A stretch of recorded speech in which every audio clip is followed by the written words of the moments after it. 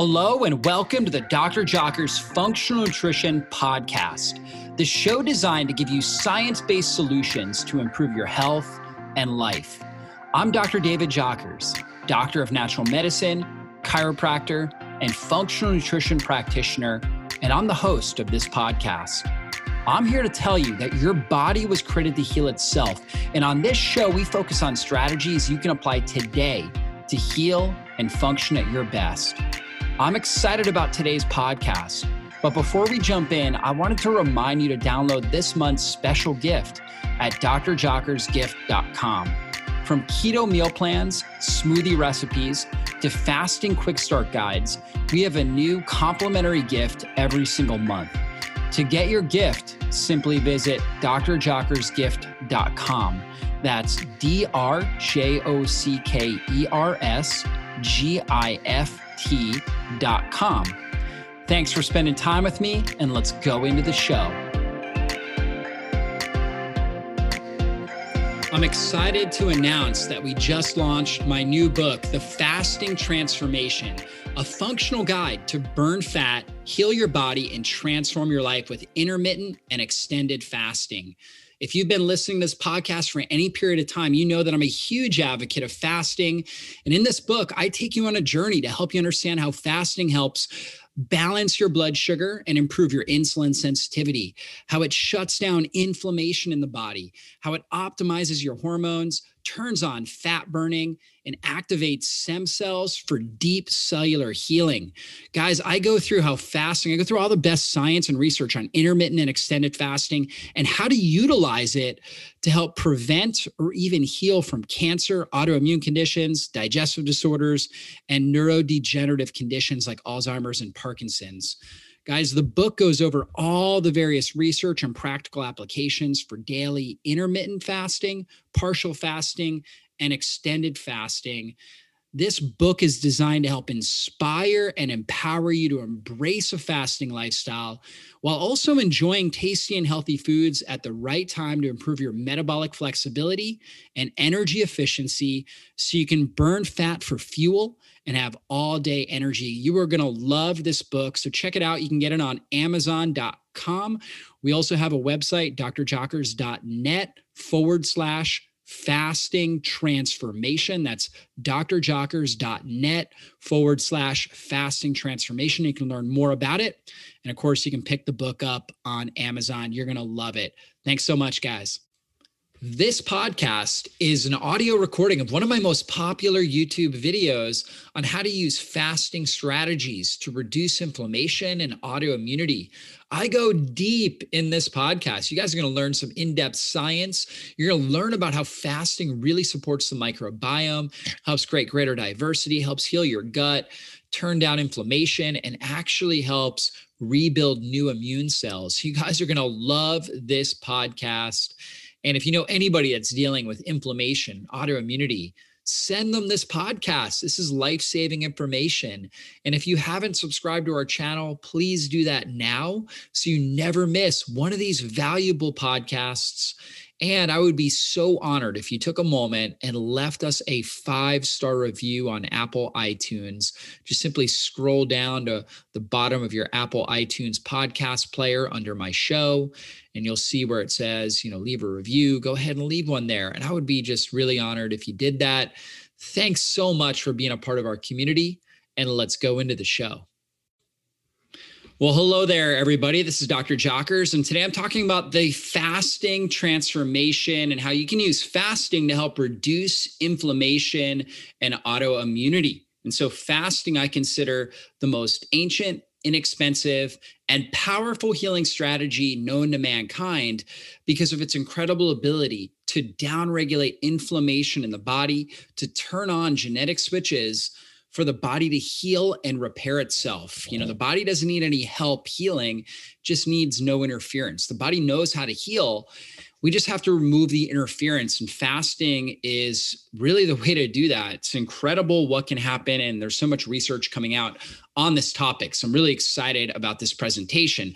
So most of us have heard about inflammation, and inflammation is an immune response in our body.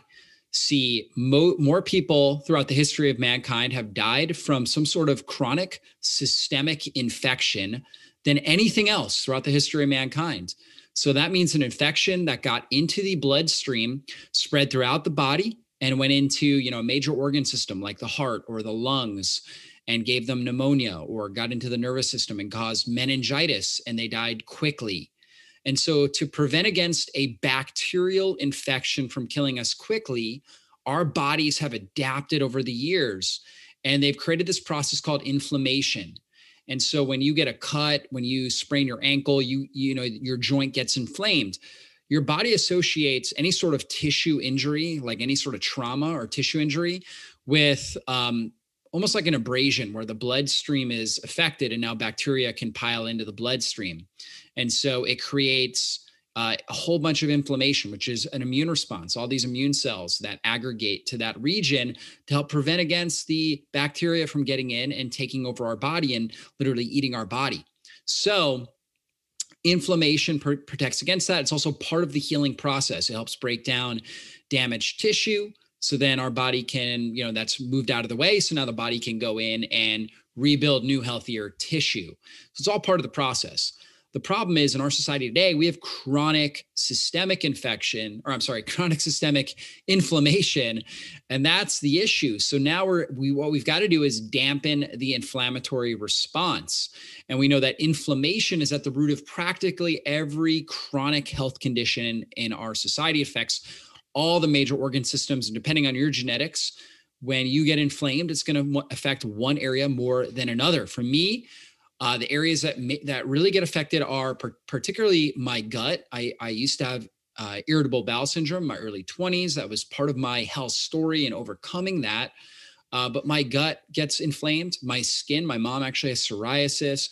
If I am not taking good care of my body, my skin gets inflamed, and I can actually start to develop psoriasis patches. And then also my joints, I end up with pain in my neck, pain in different joints of my body, my knees. So those are major regions that I feel. Other people feel a tremendous amount of fatigue. So that may be thyroid related or adrenal related.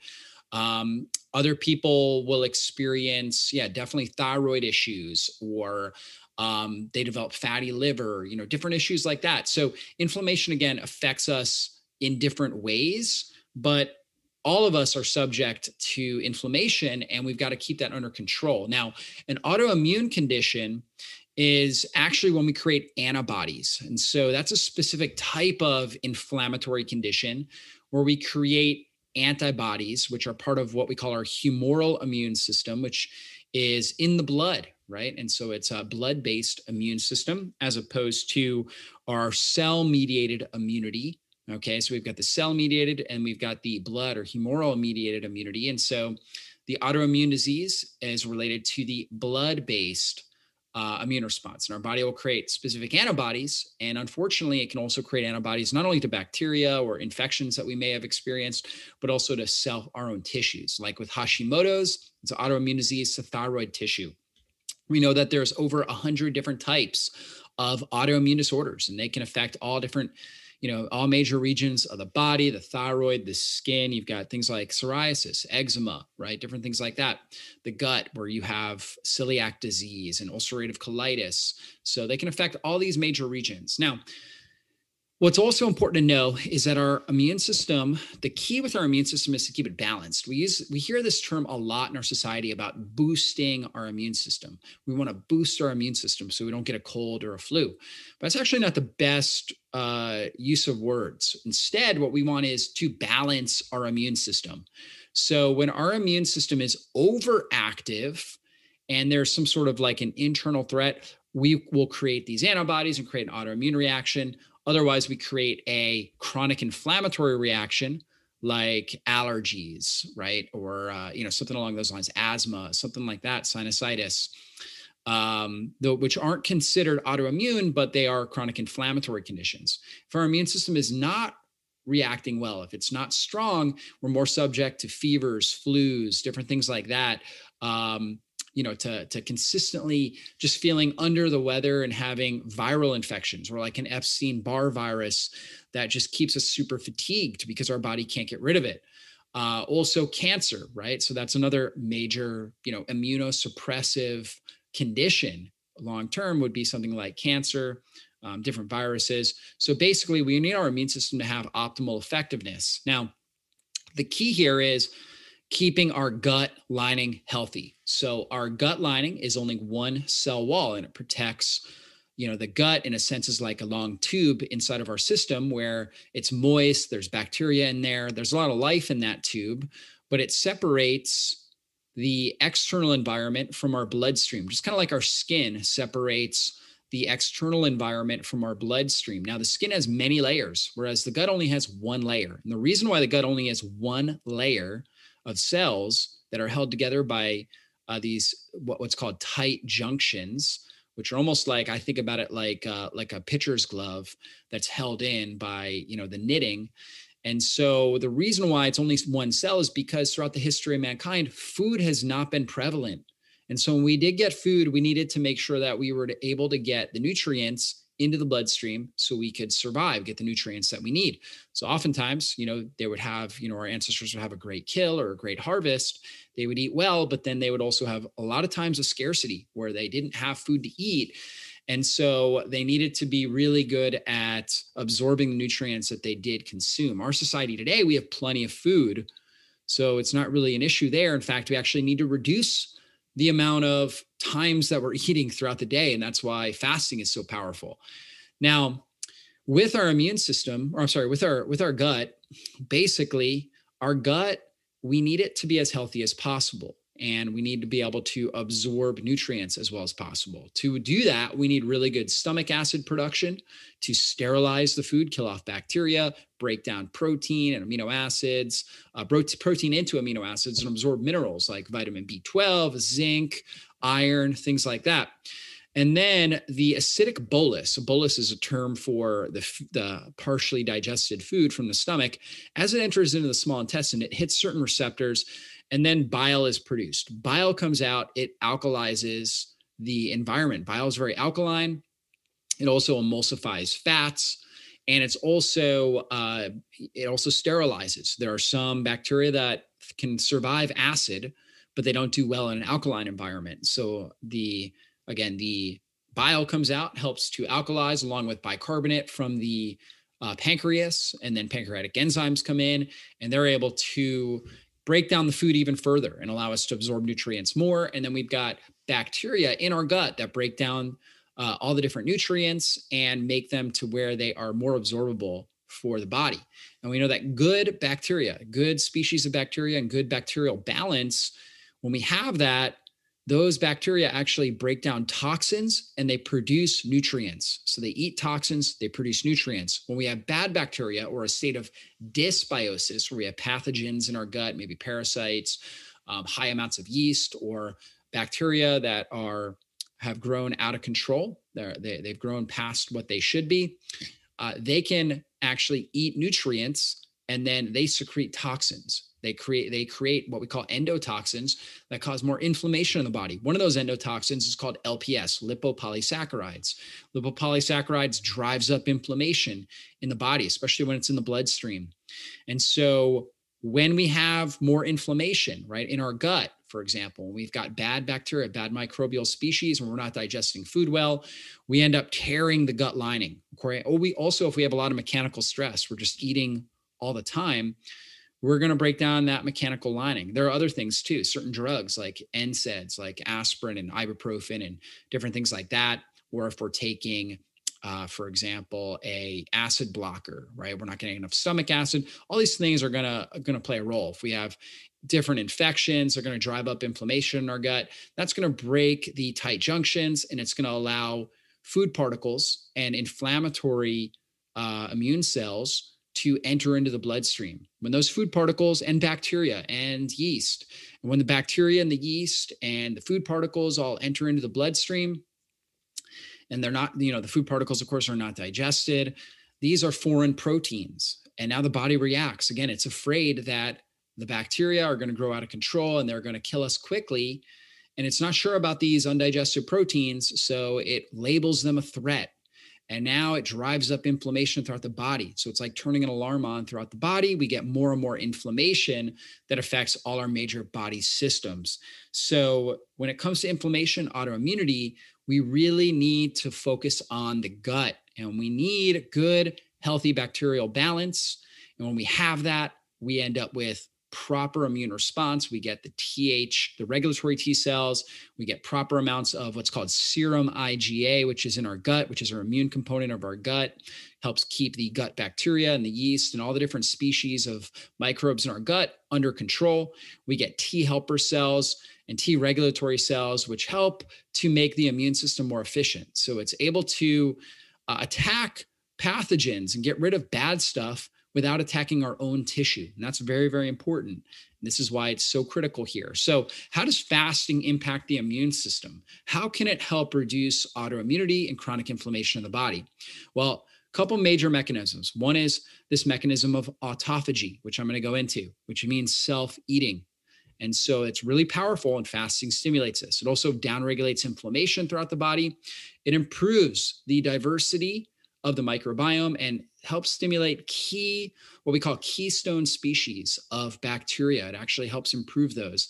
And then it regenerates our immune cells. Many of us are walking around with what's called senescent immune cells, these old damaged immune cells that just aren't functioning very well. And because they're not functioning well, they're attacking our own tissue. They're creating more inflammation in the system. Fasting helps downregulate those. So first, let's look at autophagy. And autophagy, actually, Japanese researcher in 2016 won the Nobel Prize for really a lot of foundational work on autophagy. Now, this has been studied for a while now, but we're learning more and more about this every single day. And it's basically this self-eating mechanism of the body's cells, where they start to break down intracellular components within the cell. And they do that so the body, all the cells need fuel.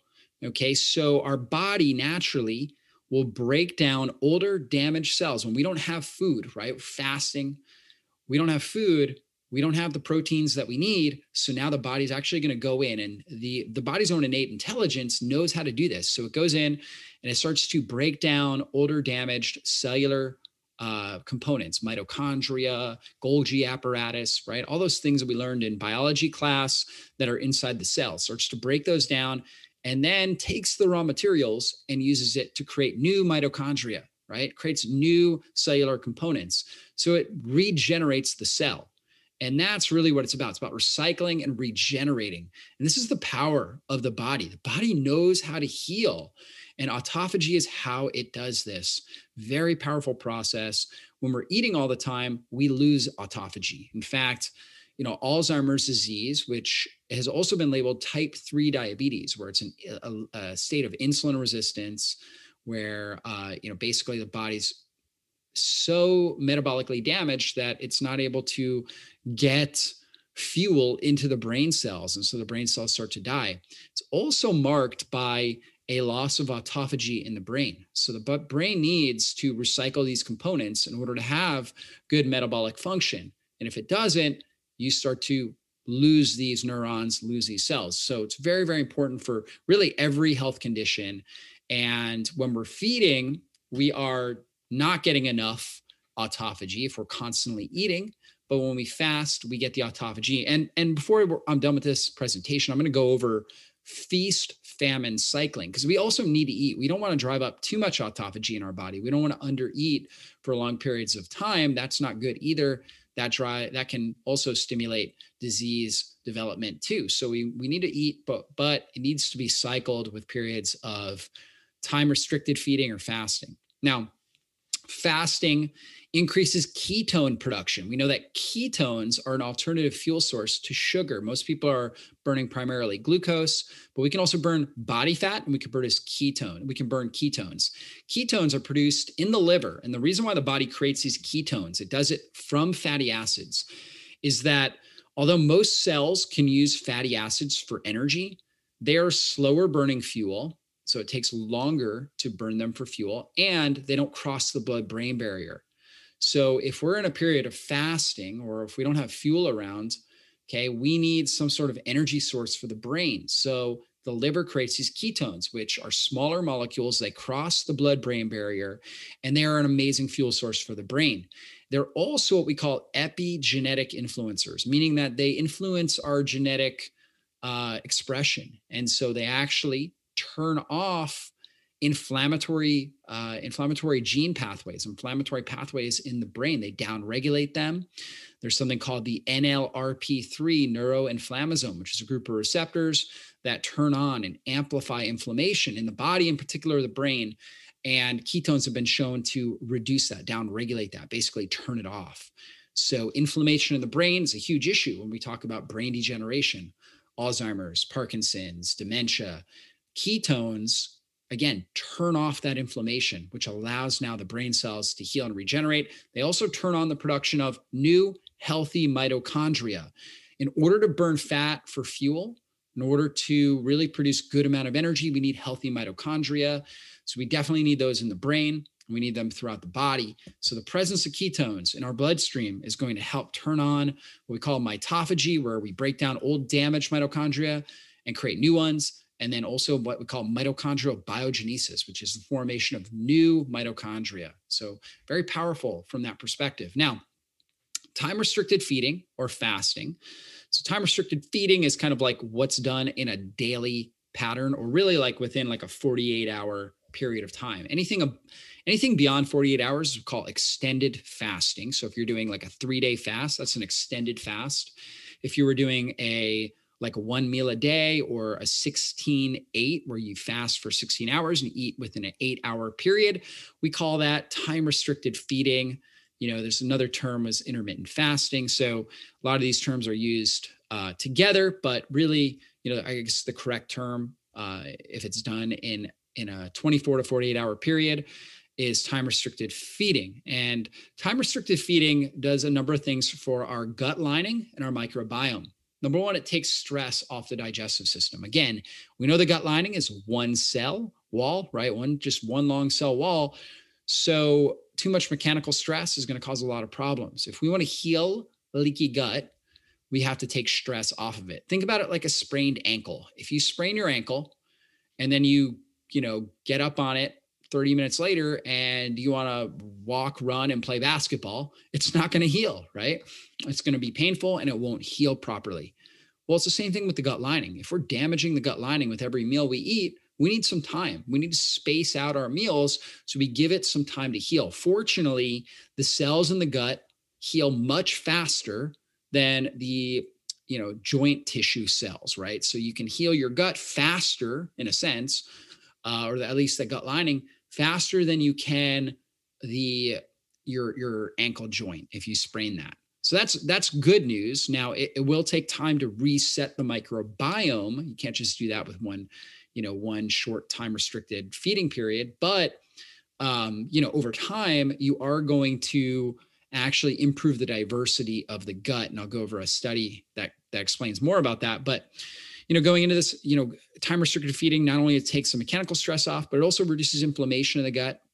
It activates stem cells in the gut lining. A rat study showed that 24-hour fast regenerated the cells in the gut lining. So the stem cells, you had new embryonic, young, healthy, really vibrant cells, right? That have more stress resilience.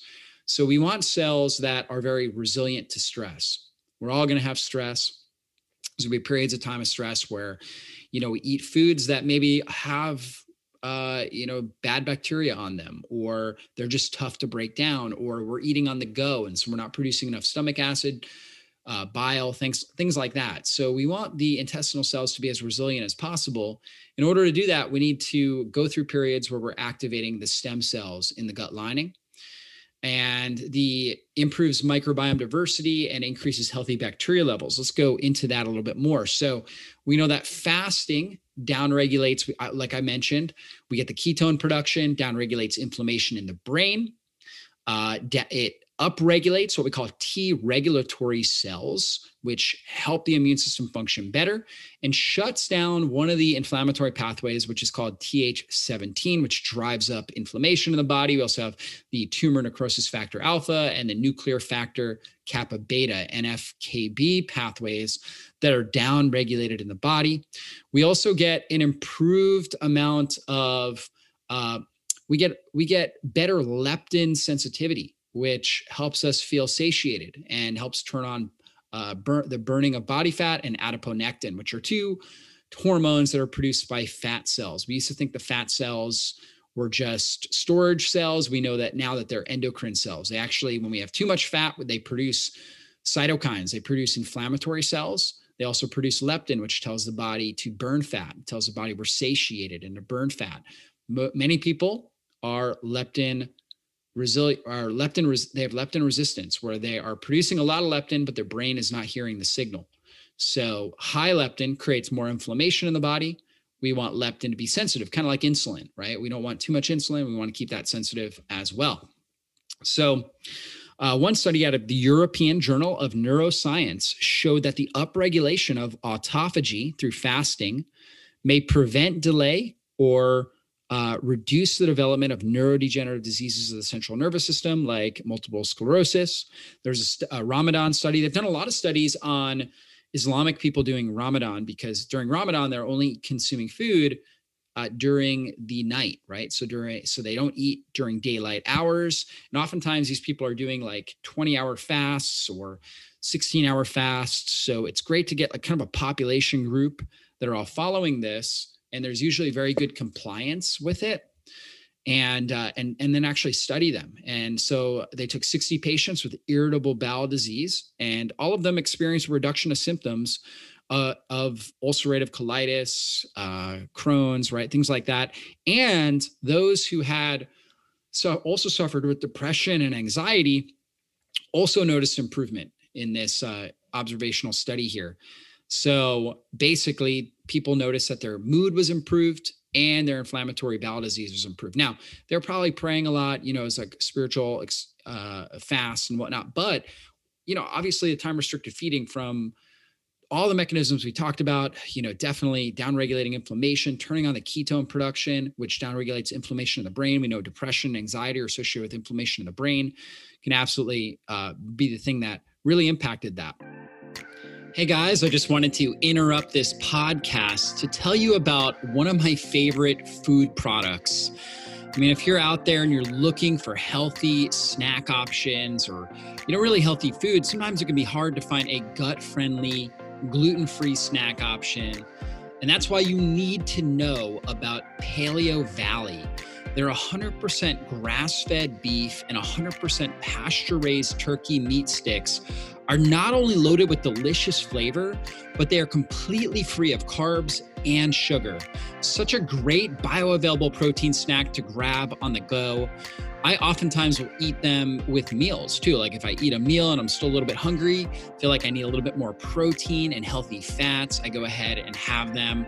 They're gluten-free, they're soy-free, they're dairy-free, GMO-free, preservative-free. I mean, what's not to love about that? On top of that, they actually also have probiotics in them as well. So you're getting the protein, healthy fats, and you're getting probiotics, lots of key minerals and nutrients in there, and they taste amazing. And now you can use my coupon code JOCKERS, just my last name, JOCKERS, to get 15% off your order today. Simply go to their website, paleovalley.com, and enter JOCKERS at checkout, and you'll receive 15% off your entire purchase. The link and discount code are also available in the show notes of today's episode. Once you try these meat sticks, you won't be able to get enough. My kids and I absolutely love them, and I know your family will too. So try them out today. We know that intermittent fasting helps your body to favor the growth of beneficial bacteria over harmful bacterial species like Salmonella, for example. One study showed that intermittent fasting can increase the gut microbiome diversity, enhance antioxidant microbial metabolic pathways, and strengthen the immune system of those with multiple sclerosis. They've done other studies on people with different types of gut issues. And one thing that fasting does is it downregulates primary feeders. If we're constantly eating every 3-4 hours or whatever it is, we're feeding what's called primary feeders, like, could be things like salmonella, proteobacter, different things like that. When we stop doing that for a period of time, okay, when we reduce the amount of meals we're consuming in the day, go longer periods of time without food, we downregulate those primary feeders and we increase Akkermansia muciniphila and the different bacteria that really live in the gut mucosal membrane, okay? In fact, there is a study out of the Scandinavian Journal of Immunology. It showed that intermittent fasting promoted bacterial clearance and increased the intestinal serum IgA production. That's the immune component of the gut. Another study out of the Turkish Journal of Gastroenterology, this is a 2019 study, showed, and it was on Ramadan fasting, showed that it increased the abundance of Akkermansia muciniphila. Muciniphila means mucus loving. So it lives in the mucosal membrane of the gut lining and eats that. And that stimulates the goblet cells of the gut to produce more mucus. So it creates a more resilient gut lining. So you can see, if you're looking at this slide here on the left, the mucus is thin, right? And there's more inflammation in the gut. Now, on the right there, you can see that there's a thicker amount of mucus. So Akkermansia muciniphila eats mucus. It lives on the mucosal membrane, eats the mucus, but at the same time, it stimulates the production, the goblet cell production of more mucus, right? So it creates more mucus, and that favors the development of other bacteria that produce short-chain fatty acids. We need a really resilient bacterial lining. Okay, now short-chain fatty acids reduce inflammation. That's things like butyrate, reduce inflammation in the body. Now, other good bacteria that are upregulated during intermittent fasting are Faecalibacterium prunansi and Bacteroides fragilis. These are 3 bacteria that are considered by many microbiome researchers a signature of metabolic health. Reduced levels of those 3 bacteria, Akkermansia muciniphila, Faecalibacterium prunansi, and Bacteroides fragilis. So if you have reduced amounts, that's linked to increased inflammation, type 2 diabetes. Those bacteria survive by eating that intestinal mucosa, and the human body adapts by creating a stronger, more resilient intestinal lining. So very, very important. We want to create that resiliency in the gut lining. This is very cool how this works. We get more diversity, greater diversity of bacteria by eating less often throughout the day. So let's talk about how to do intermittent fasting. So best way to start is what we call a simple fast, which is an overnight fast between the time you basically, like, say you finish dinner at 7 p.m., you don't eat anything with calories until 7 a.m. the next morning. It's very simple to do. When you wake up in the morning, I recommend drinking a lot of water. So you can start by drinking 16 ounces of water before you can even think about consuming food. If you want to do warm water, that's great. You can do warm water with, herbal tea or even a little lemon in there. That's not going to break your fast. It's fine. And that can actually help. The hydration there will help reduce your hunger. So if you're hungry when you wake up in the morning, it's because you have a hormone called ghrelin that is released from your stomach. And ghrelin is released when there are mechanical changes, such as nothing in your stomach or a conditioned response. If you're used to eating a big breakfast every morning, then you're going to release more ghrelin at that time of day. You're going to release more ghrelin at times of day where you're normally eating food. That's a normal response, conditioned response. So to suppress ghrelin, you drink water. That mechanically expands the stomach and will reduce the amount of ghrelin that's released, and you won't have the same hunger that you're feeling. And that should normally allow you to push your fast out to 14 hours. I find that most people can do a 14-hour fast on a regular basis pretty easily, particularly if they eat their dinner at a good time. If you're consistently eating dinner at 10, 11 o'clock, or you're eating a late night snack, then it's going to be a lot harder to do 12 to 14-hour fast. However, if you finish your dinner by 7 p.m. or so, at least let's say 3 hours before you go to bed, then it becomes much easier, right? So you're sleeping for much of that fast, you wake up, you hydrate, and before you know it, you're at 12 to 14 hours. So that's really easy. Now, for some individuals, particularly very lean, menstruating females who have a very stressful life, Going right into a longer fast can be really hard. So I'll do something like crescendo fasting, where we'll do a 16-hour fast. That would be like finishing dinner at 7 p.m., but then not eating again till 11 a.m. the next day. So we'll do crescendo fasting, where we might do that, but not every day, but instead twice a week on non-consecutive days, like a Monday, Thursday, or a Tuesday, Friday, or something like that. That way you have time to recover in between. And because fasting itself, if you're not used to it, is a stressor on the body. So we've got to prime the body so it's ready for that stressor. Crescendo fasting can help with that. It's kind of like exercise. We don't want to run, we don't want to train super hard for an hour long every single day. We want rest in between, especially if you're sedentary. If you're already metabolically fragile, maybe you're older, maybe you've got a lot of pain in your body, or you just have a stressful life. If you do very intense exercise every single day, you will burn out, you will overtrain, and you'll get less productive results. You need rest periods. Well, it's kind of the same thing with fasting. Until you're metabolically healthy, doing a tremendous amount of fasting might not be great, especially again, if you are low in body fat to begin with, have a very stressful life. Maybe you don't sleep great. Maybe you do a lot of exercise. Okay. And maybe you are a female who menstruates. Those would make it more challenging to do this on a regular basis. So doing it like non-consecutive days, like 2 days a week, is great.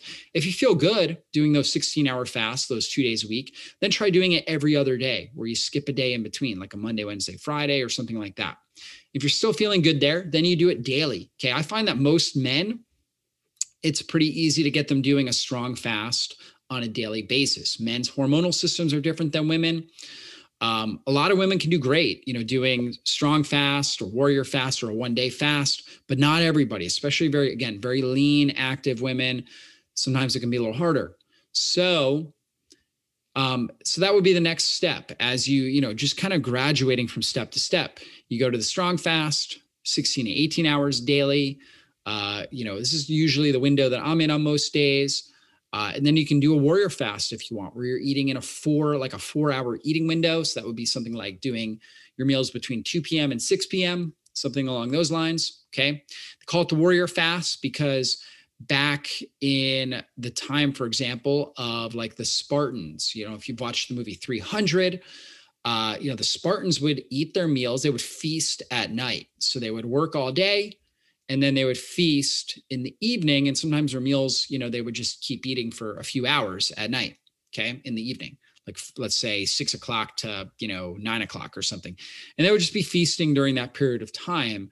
So it's like they were eating one big meal, but they would take, kind of breaks in between during that window, and they would get all their calories in. So you can do 2 meals there in like a 4-hour eating window. It's a warrior fast. And then a 1-day fast where you're just eating 1 meal a day, roughly doing somewhere around like a 22 to 24-hour fast, right? Where you're eating roughly around the same time every single day. And we also call that 1 meal a day, or OMAD. Okay. So these are the progression steps. I find that a 1-day fast is great, like an OMAD fast, to do on a regular basis for people that are very overweight. They have a lot of weight to lose. As they condition their body into fasting, going on a 1 meal a day can be amazing for losing weight quickly. All right. However, again, I wouldn't recommend going right into it immediately. All right. And it depends on how active you are. There's a number of different things that go into that, but you kind of gradually go through this process. Now, again, like I said, simple fast, best way to start, 7 p.m. You don't eat again until 7 a.m. in the morning. You drink water, hydration in the morning. This is the way you start with intermittent fasting. And fasting is really a lifestyle, something that we should all be doing every day. This is the minimum, okay, is 12 hours. So if for some reason you do eat a late night snack, like 9 or 10 o'clock, you should wait until 9 or 10 o'clock the next day to eat again, at least, right? All of us should be doing 12-hour fast.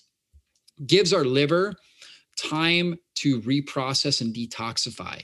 We will massively overburden our liver if we're not doing a simple fast every single day, 12 hours overnight. Now, again, as I mentioned with women, we kind of want, especially young menstruating women, I want to really emphasize that point. There are going to be some people that listen to this that say, well, I'm a younger menstruating woman and I do great doing a 18-hour fast every day. That is great. But I will tell you, there are a lot of women that don't do well with that. They need to gradually progress. So again, simple fast, brunch fast, crescendo fast, cycle fast, right?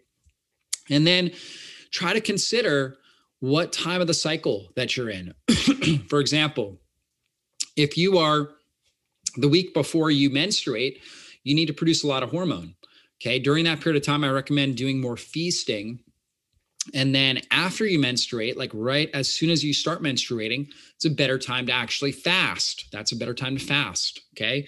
Right before you ovulate. Okay. That is actually a good time to feast and eat more carbohydrate, eat more food in general. Right after you ovulate, a good time to fast. All right. So there are periods for women where, and oftentimes you'll notice based on your cravings where you may need to eat more. Okay. And in particular, you may need to eat more carbohydrate. And there are other times where you may need to eat less. So, or where fasting would be just a better strategy for reducing inflammation in your body. So it's kind of that feast famine cycle that is super important. So let's look at this again. Strong fast. Again, we talked about that 16 to 18 hour fast. So, like an eating window between 12 p.m. and 6 p.m., for example, and then fasting between 6 p.m. to 12 p.m. the following day. All right. So strong fast is great. That's really great. If you're able to do a 16 to 18 hour fast on a daily basis, you are very metabolically fit. That is very, very healthy. Great strategy to be doing on a regular basis. During that period of time, you're going to get into what we call mild ketosis. Your ketones are going to get up, usually around 0.5 or so. If you extend that fast out a little bit longer, 18, 20, 24 hours, right, you're going to get a little bit more ketone production. So what I personally like to do is I will do what's called a 5-2 fasting, where I do 5 days a week where I'm doing a strong fast, and then 2 days a week where I'm doing one meal a day. So usually on Wednesdays and on Saturdays, I just do one meal. And then on the other days, I'm doing 2 meals in roughly a 6 to 8 hour eating window. Now, the days I do my one meal a day, I don't work out. I don't exercise intensely. I move, I walk or something like that. I just don't lift weights on those days. And the days that I lift weights, I do 2 meals. That's kind of works best for me as far as strategy to keep my muscle mass and to keep my body weight and to help me thrive. The reason why I like to do the one meal a day is because my brain feels amazing. I get the ketones elevated. I get more autophagy in the brain, reduces inflammation. I feel great. Now, a 3-day fast or what we call an extended fast, 3-day fast, maybe a 5-day or in some cases more, is a phenomenal way to allow your body to fully rest, repair, and renew. After roughly 24 hours fasting, your body stops producing all the digestive juices and it uses that energy. So it diverts that energy into healing and repair. So you get a deeper level of healing and repair that takes place when you do some sort of an extended fast. We also know that when you do this is a study right here out of Cell by Walter Longo. Okay. It says when fasting gets tough, the tough immune cells get going or they die. So when we calorie restrict for multiple days, like he did in this study where it was what's called a fasting mimicking diet, where roughly the individuals consumed 40% of their caloric needs for 5 days. The immune cells, the damaged immune cells, the old, what I remember the term I used earlier, the senescent or older aged immune cells actually break down and the body creates new embryonic stem cells in the immune system. These stem cells are more resilient. They're more specific for targeting pathogens and they don't cause as much collateral damage to our self tissue, right?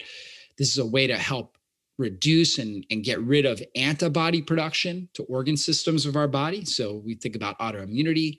So extended fasting can be really powerful for this, or doing what's called a fasting mimicking diet. Now, common question I get is how long and how often should you fast for best results? Well, if you're thin or lean, okay, and your goal is to reduce inflammation or reduce chronic disease, I would recommend doing 3 to maybe up to 5 days and not doing it any more than every 8 to 12 weeks. You don't want to do this too often or you are going to cause more collateral damage to your hormonal systems in your body.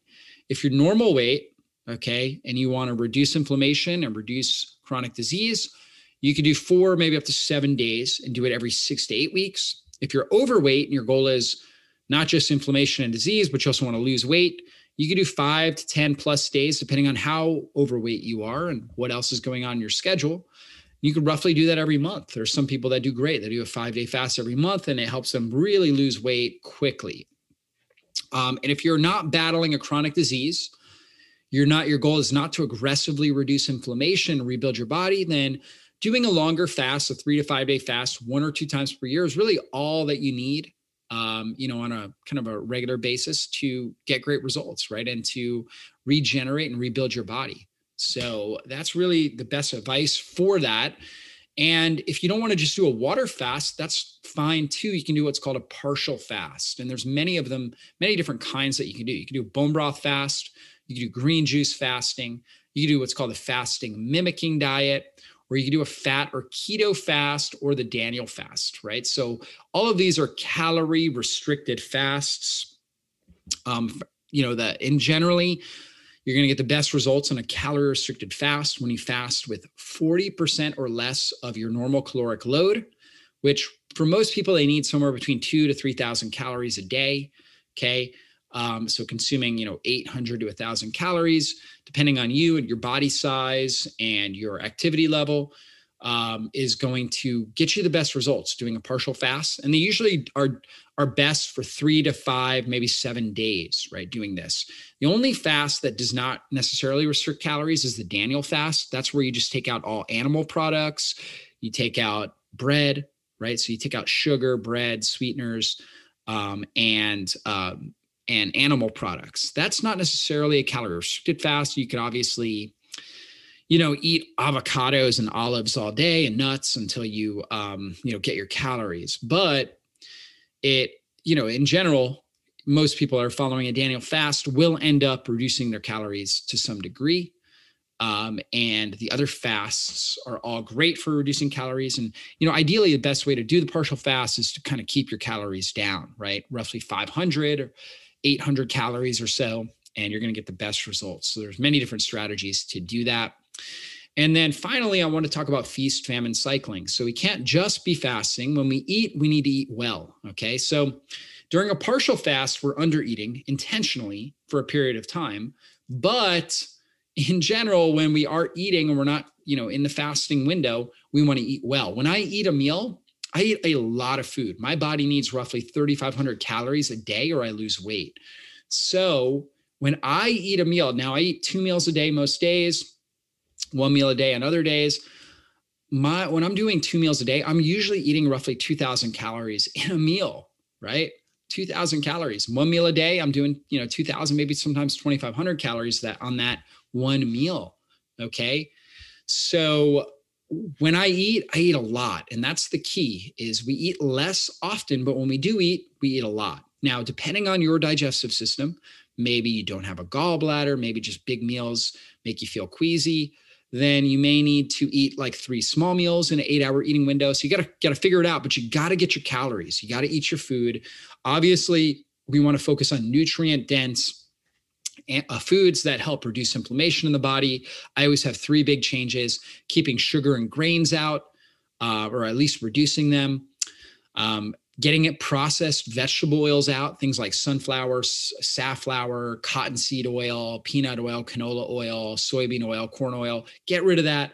Instead, let's focus on coconut oil, avocados, avocado oil, olive oil, grass-fed meats, right? So that's huge. And then, making sure we stay away as much as possible from grain-fed animal products and really focus on organic grass-fed animal products, eggs, grass-fed butter, grass-fed beef, things like that. So consuming a lot of that, trying to get a lot of vegetables in your diet if you feel good with vegetables. Otherwise, if you feel good on more of a carnivore approach, that's great if you feel good with that. So, but getting a lot of calories in when you are eating is important. Unless you have a lot of weight to lose, you want to make sure you're really, really feasting when you do eat. Now, if you notice that you are bloated afterwards, if you notice that you're burping, if you're feeling nauseous, just exhausted after you eat, you either ate too much or you've got other issues in your gut that need to be cleared out. gut infections, things like that. So good to look at, but you may have eaten too much. We don't want that. In general, after we eat, we should feel pretty good. But we do want to make sure at the same time we're eating a lot of food, and that helps us improve our metabolic flexibility and our energy efficiency, helps turn on the hormones that we need, activates thyroid hormone, turns on autophagy, when we're fasting. And so we get the best benefits of feast famine cycling that way. So that is the approach that you want. And if you want more information about this, you want all the science, I would definitely recommend checking out my book, The Fasting Transformation. I show you how fasting helps improve your blood sugar, your insulin sensitivity, optimizes your hormone expression, your fat burning lean muscle tissue, helps turn on stem cells and cellular healing. I have a fasting questionnaire that helps you kind of graduate in your fasting approach, go through everything when it comes to fasting. So check that book out. I also have a great podcast that I would hope that you'd subscribe to. It's the Dr. Jockers Functional Nutrition Podcast. If you are subscribed to it, please leave me a review as well. I would love that. Check out my website, drjockers.com too. Hopefully you guys enjoyed this training and look forward to seeing you more often and engaging in more of these trainings with you. Be blessed, everybody.